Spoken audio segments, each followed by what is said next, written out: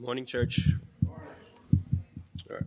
Today's scripture reading is from the book of Genesis, chapter 19, verses 1 through 11, and you can find that on page 17 in your Black Pew Bibles. Please stand with me as we honor the Lord in the reading of His Word.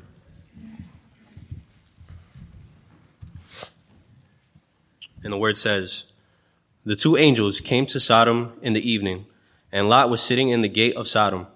When Lot saw them, he rose to meet them and bowed himself with his face to the earth and said, 'My lords, please turn aside to your servant's house and spend the night and wash your feet.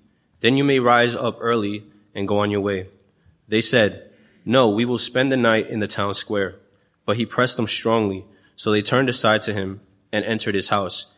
And he made them a feast and baked unleavened bread, and they ate. But before they lay down, the men of the city, the men of Sodom, both young and old, all the people to the last man, surrounded the house. And they called to Lot, 'Where are the men who came to you tonight? Bring them out to us, that we may know them.' Lot went out to the men at the entrance, shut the door after him, and said, 'I beg you, my brothers, do not act so wickedly. Behold, I have two daughters who have not known any man. Let me bring them out to you, and do to them as you please. Only do nothing to these men, for they have come under the shelter of my roof.' But they said, 'Stand back.'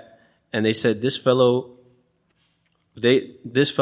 came to sojourn, and he has become the judge. Now we will deal worse with you than with them.' Then they pressed hard against the man Lot, and drew near to break the door down. But the men reached out their hands and brought Lot into the house with them, and shut the door. And they struck with blindness the men who were at the entrance of the house, both small and great, so that they wore themselves out, groping for the door." This is the word of the Lord. The general approach when we come to this passage is to undertake a biblical view of homosexuality. In the more, shall we say, liberal segments of Christendom, the focus on preaching in this passage is not on the issue of homosexuality, but rather on the issue of hospitality, and that this was a sexual attack. And so they would claim that homosexuality itself is not wrong. It was the lack of hospitality and the violence that was being perpetrated, that this was not a loving act, and that's what brought God's judgment. We're going to address those issues more, if the Lord allows, next Sunday in the sermon. But still, to some extent, those individuals are correct. You see, God's destruction on Sodom and Gomorrah came because of the amount and the type of the wicked acts there. I mean, if God acted simply because of their doing homosexual acts, then one would expect that Corinth, the wicked city of the biblical times with as many homosexuals, and New York City, San Francisco, Los Angeles, that those would also be destroyed by fire. The cities of the plains that were destroyed by fire here at this time were destroyed, the Scripture says, because of the extent of their wickedness and their lack of righteousness. Nevertheless, they were destroyed because they were wicked. That sin included the fact that they intended to commit sodomy, that is, homosexual acts. The Bible has a lot to say about homosexual sin. Anyone studying both the Old and the New Testaments will see that very clearly. The biblical view of homosexuality is that it is sin. Only someone with an agenda would deny that that's what the Bible actually teaches. Yet, what we learn from the verses today goes far beyond that issue. There is a lesson here on politics, on conservative values, and on the difference between being a good person and being a godly person. And so, as our theme states from this text, righteous individuals have firm foundations upon which their decisions rest, while good people often build their decisions on sand. Righteous people build the decisions of their lives upon God's righteousness. Good people build their decisions on what they feel are right, which is sand. So good people, there are lots in the world, have good intentions. They often have good morals. But a righteous or godly man is not the same as a just or good man. A righteous man is not the same as a just man. Let's look at that in this text. There are many people who are good in this world. Someone recently said, hell is going to be filled with good people. Lot was a good person. The New Testament actually calls Lot a just man. Some of the translations translate it as a righteous man, but that's because the Greek word can be translated as either just or righteous. The fact is, Lot was a just man, but Lot was not a righteous man, as we see in this text today. Consider how many times, though, when someone commits a crime and their neighbors are interviewed and they say, but he was such a good neighbor. He was such a nice person. And that's what we see here with Lot as we look at verse 1. The two angels came to Sodom in the evening, and Lot was sitting in the gate of Sodom. When Lot saw them, he rose to meet them, and he bowed himself with his face to the earth. Those who have been here over the past few weeks, this reminds you of Abraham, doesn't it? Like Abraham, when Lot sees these men, he's ready to extend hospitality to them. So notice that Lot is acting in response to his culture. Most of our interactions with other people happen out of learned behavior. We learn how to treat people.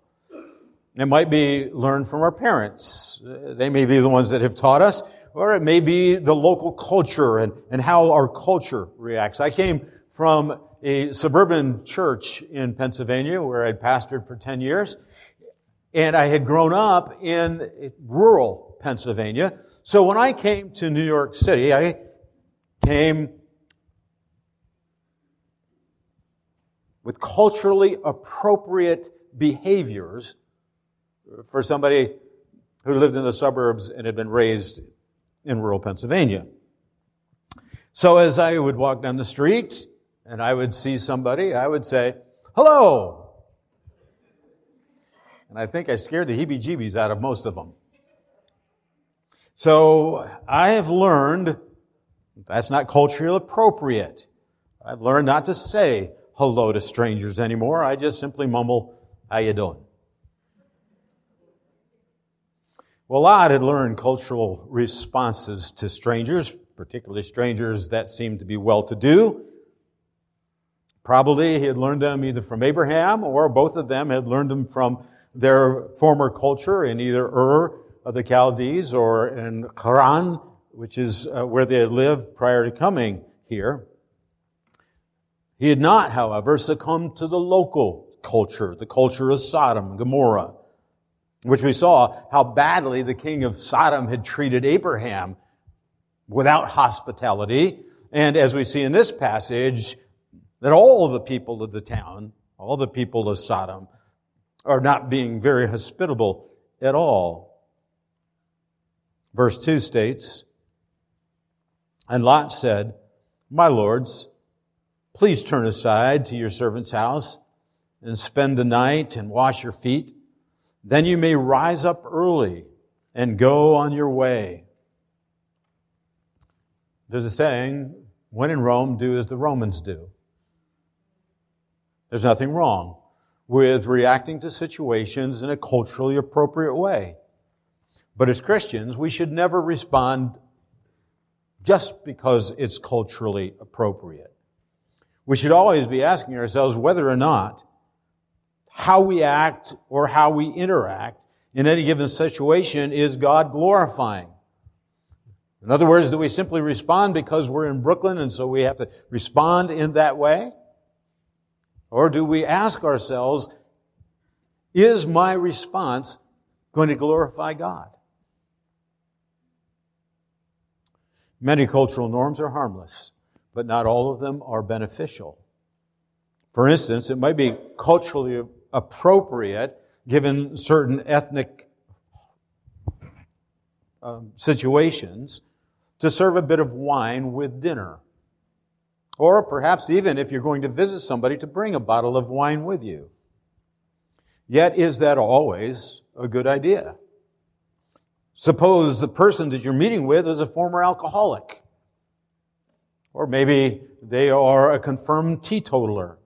Then perhaps it would not be so correct.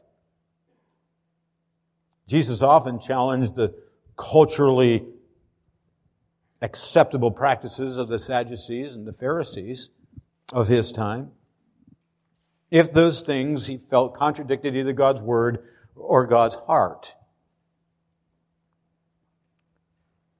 So Lot acted in response to his culture, but notice that Lot also acted in response to his concerns. Concerns particularly for these men. We can see from Lot's response to the fact that these men said, no, we'll stay out here in the center of the town, that Lot knew the wickedness of the hearts of the people of Sodom. We read at the end of verse 2, they said, no, well, we'll just spend the night out in the town square. But he pressed them strongly, so they turned aside to him and entered his house. Well, it was common to test the genuineness of an invitation by initially refusing, as these men did. No, we're okay. Right. That's not the situation that's going on here. Lot knows how bad the streets of Sodom were. And so Lot has a deeper motivation than just culture in inviting these men into his home. Lot was concerned for these men's welfare. He did not trust them to the streets of Sodom, and as we can see from our text, for a very good reason. Sometimes as Christians, we tend to focus on the bad actions of some in our world, and we forget that there are many good people in this world. People who are not Christians, but are still good. People who are still moral. For instance, some non-Christian teachers may see a young person in the school and go out of their way to help that struggling student so that he might escape from the urban gang culture. And they may not be a Christian. Bill and Melinda Gates are spending a great deal of their funds to help with the AIDS crisis in Africa. And the list can go on. There are many good people, moral people in our world. The reason, because human beings have been created in the image of God. As a result, there are good behaviors that even terrible people will do. Someone was recently talking to me about the Godfather movies, which I've never seen. They were telling me about them, but they were particularly talking about the fact that in the Godfather, there are positive behaviors that are taught by the crime family. Okay.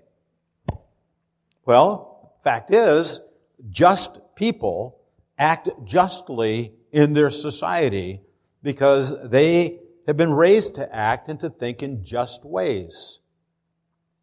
Conservatives and liberals alike tend to act in ways that they think will be both good for themselves, but also good for their community, good for the world. Being just or good is not, however, the same as being righteous. You see, righteousness grows out of a transformed heart. Righteousness grows out of a heart that has been opened up to the wonderful, living, powerful gospel of Jesus Christ. The transforming power of the good news that we can have life through Jesus Christ. And it changes the way that we think and the way that our heart responds. Where just actions come from people because they are created in the image of God, righteousness comes because we are recreated in the image of Christ. Lot was a just man. He was a good man. He was a man of law and order, our text teaches us. But a righteous man is not the same as a judicious man. You see, in verse 9, the Sodomites, they mock Lot because they say, oh, well, you're going to be our judge? You're going to tell us what we ought to do and what we ought not to do? When Lot saw the evil, when he saw the injustice that was being perpetrated, Lot was bothered by it. The Scripture says that he actually struggled with the culture that he was living in. I often listen to Fox News and to CNN. They're night and day, different from each other on just about every topic that's out there. Fox News touts that it is conservative, and it puts forth those things that promote conservative values. CNN has no problem acknowledging that it is more from a liberal perspective and supports those liberal views. Both, however, see that what they are doing as promoting good and fighting evil from their perspectives. The same is true of our court system. We have conservative judges, we have liberal judges. Each make their ruling based upon their own opinions of what is right and wrong. So, when Lot is faced with what he perceives to be this wrong behavior, this evil behavior in verses 4 and 5, he acts as a judge. It says, but before they lay down, the men of the city, the men of Sodom, both young and old, all the people to the last man surrounded the house. And they called to Lot, where are the men that you came to you tonight? Bring them out to us that we might know them. Lot, being a just, good man, is opposed to such behavior. He sees it as wrong. And so he steps out to do something about it. But let me point out that when he acts, it is not based upon God's laws that he acts. It is based upon his own opinions. So notice that Lot negotiated with these individuals based on belief in cooperation. In our modern world, there's this misconception that counseling and communication are going to solve all problems. Most major wars in the world resulted from the mistaken belief that the people on both sides were going to negotiate in good faith. This week, the U.S. delegation met with the Chinese delegation over trade. And as I listened to the various talking heads, as they were spouting things off, the number one concern they had is, well, you think we can trust the Chinese? Well, I bet the Chinese were asking the same question of the Americans. We made a deal with Iran. Whether you like the deal or not, we made a deal with them, and then we changed when we changed presidents. They could be asking the same question. The British, the French, the other nations talked with Hitler right up until the time that Hitler invaded their countries. And yet still, the wise people of this world keep returning to the same negotiating tables with terrorists and the wicked people of this world, just as Lot sought to do in our text. In verses 6 and 7, Lot went out to the men at the entrance, shut the door after them, and said, I beg you, my brothers, don't act so wickedly. Let's negotiate this. Let's talk about it. Now, if he was talking with reasonable people, maybe they might have listened, but he's communicating with a mob. It's a mistake for Christians to think that we can cooperate and communicate with the world and that they're going to treat us fairly. Jesus reminded us that what they did to him, they're going to do to us if we are like him. Paul wrote in 2 Corinthians 6, do not be unequally yoked with unbelievers, for what partnership has righteousness with lawlessness? What fellowship has light with darkness? What accord has Christ with Belial? What portion does a believer share with an unbeliever? Now, we usually use that to talk about not dating non-Christians and not getting married to a non-Christian, but the reality is that passage is talking about all kinds of relationships, all kinds of interactions. We need to pay close attention to the way that Jesus interacted with the people of his day, especially to those who opposed him, but even to those who followed him but would not commit their lives to him. The Scripture says that Jesus, knowing their hearts, would not commit himself to them. As Christians, we are called to love our enemies. And we should. But it doesn't say that we should trust them. Unless an individual has come to a saving knowledge of Jesus Christ, and they've begun to line up their belief and their lifestyle with his, then they are still sinners in rebellion against God. Or as the passage above that we said says, what fellowship has light with darkness, righteousness with lawlessness? Even if they are good, if their heart is not with Christ, then they are rebels against his kingdom. They will only do what they believe serves their own interests. They will not do what is right because it is righteous. But notice that Lot also negotiated unbelief and compromise. Now, if you have a belief that you need to work towards peace and to find some kind of solution with the people who are opposed to you or opposed to God, then you will feel the need that you must compromise, just as Lot does in verse 8. Behold, I have 2 daughters who have not known any man. Let me bring them out to you, and do to them as you please. Only do nothing to these men, for they've come under the shelter of my roof. In other words, Lot is saying to these men, have compassion on me. But what kind of father would do that? What kind of father would trade his 2 daughters for 2 strangers? Yet Lot does it. And he does it because he believes so strongly in a cultural concept of hospitality, and he's trying to get this across to this mob. We live in a world where it's considered a good thing for us to compromise on a belief if there's another belief that is of greater importance. Our politicians talk about this all the time. If someone is not willing to compromise, then our American culture will castigate them. President Trump, forced to reopen the government because the American people blamed him for the suffering imposed by the shutdown. Senator Ted Cruz filibustered on the floor of the Senate over Obamacare a few years ago for 21 hours in a replay of Mr. Smith Goes to Washington. Even his own party turned against him. Compromise is the name of the game. Tolerance. That's the cultural norm for today.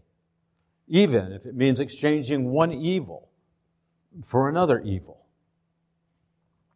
A righteous man will not compromise truth or righteousness, even at the expense of his life. But a judicious man will do what he judges will bring an end to the conflict, even if it means permitting evil so that the conflict can end. Lot was willing to trade his daughters, even if they were going to be harmed. Abraham, however, would have called out his 318 men to fight for what was right. Jesus would not compromise, and therefore he went to the cross, suffering tremendous torture, even death, for the sake of righteousness. So we have Lot. Lot, in his attempt to compromise, to communicate, ends up in the wrong place, caught between the Sodomites and these men. When they decided that they'd had enough talk and they were ready for action, Lot was in trouble. Now, remember, Lot was a just man. Lot was a good man with fairly good morals most of the time. But Lot failed to take a stand on his principles. As a result, he is put in danger for himself. And from this we learn that a righteous man is not the same as a jeopardized man. A man who is in jeopardy. Well, what do I mean by that? You see, a righteous man can also be put in danger. But a righteous man puts himself in danger on purpose. A righteous man is willing to take a stand and willing to suffer if he has to. Missionaries do this all the time. They count the cost for the sake of Christ's kingdom, and then they go into areas that they know are dangerous and may cost them their life or even their families' lives. Good people, however, don't purposefully jeopardize themselves, though they often end up in danger because of the situations of life. Like Lot, here in our text in verse 9. But they said, "Stand back!" And they said, "This fellow came to sojourn. He has become the judge. Now we'll deal worse with him than with them." And what Lot should have said at that point is, "I don't care what you do to me. What you're doing is wrong." But instead, he wimps out. So notice that Lot's failure led to his being caught. His failure to stand for what was right, no matter what the cost, ends up with him being caught in a tight place. His attempt to negotiate it with them ended up with him being caught between the proverbial rock and a hard place. The people of Sodom would just as soon trample him as to let him live, even though he was their neighbor. The second half of verse 9 states, "And they pressed hard against the man Lot, and they drew near to break down the door." Negotiating with people who have a sinner's heart and a selfish worldview is going to get you into trouble. I've listened to a number of discussions this past week over the New York State abortion law. The attempted passing of the law in Virginia and the one in Rhode Island. And it is appalling to me to hear grown men and grown women, smart people, say that a baby in the womb, even if the mother is starting to deliver, is still the property of that mother. And she may choose to kill it and do so legally. The New York Assembly, when that bill passed, gave it a standing ovation. Pastor Tim Ricaldo, Gateway Church on Staten Island, who, by the way, will be here on February 24th at 6 p.m. to bring us a concert of music.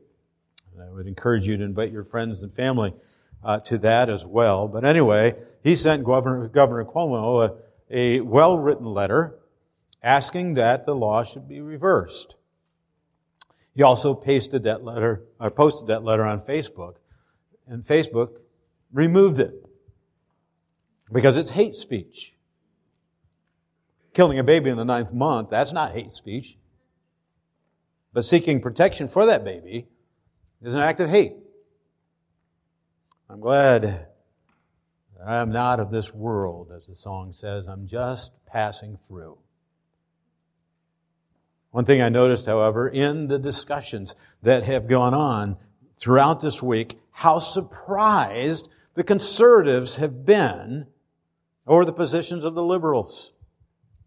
Our Congress, senators, many of them just and good men, like Lot, have gotten themselves caught in the crosshair of all the compromises they've made over the past years. And therefore they have no answer because their foundation has been built on sand, built on their own opinions as conservatives. And therefore they are shocked that the others aren't responding in a conciliatory manner. Notice that Lot's failure also required him being constrained by those men.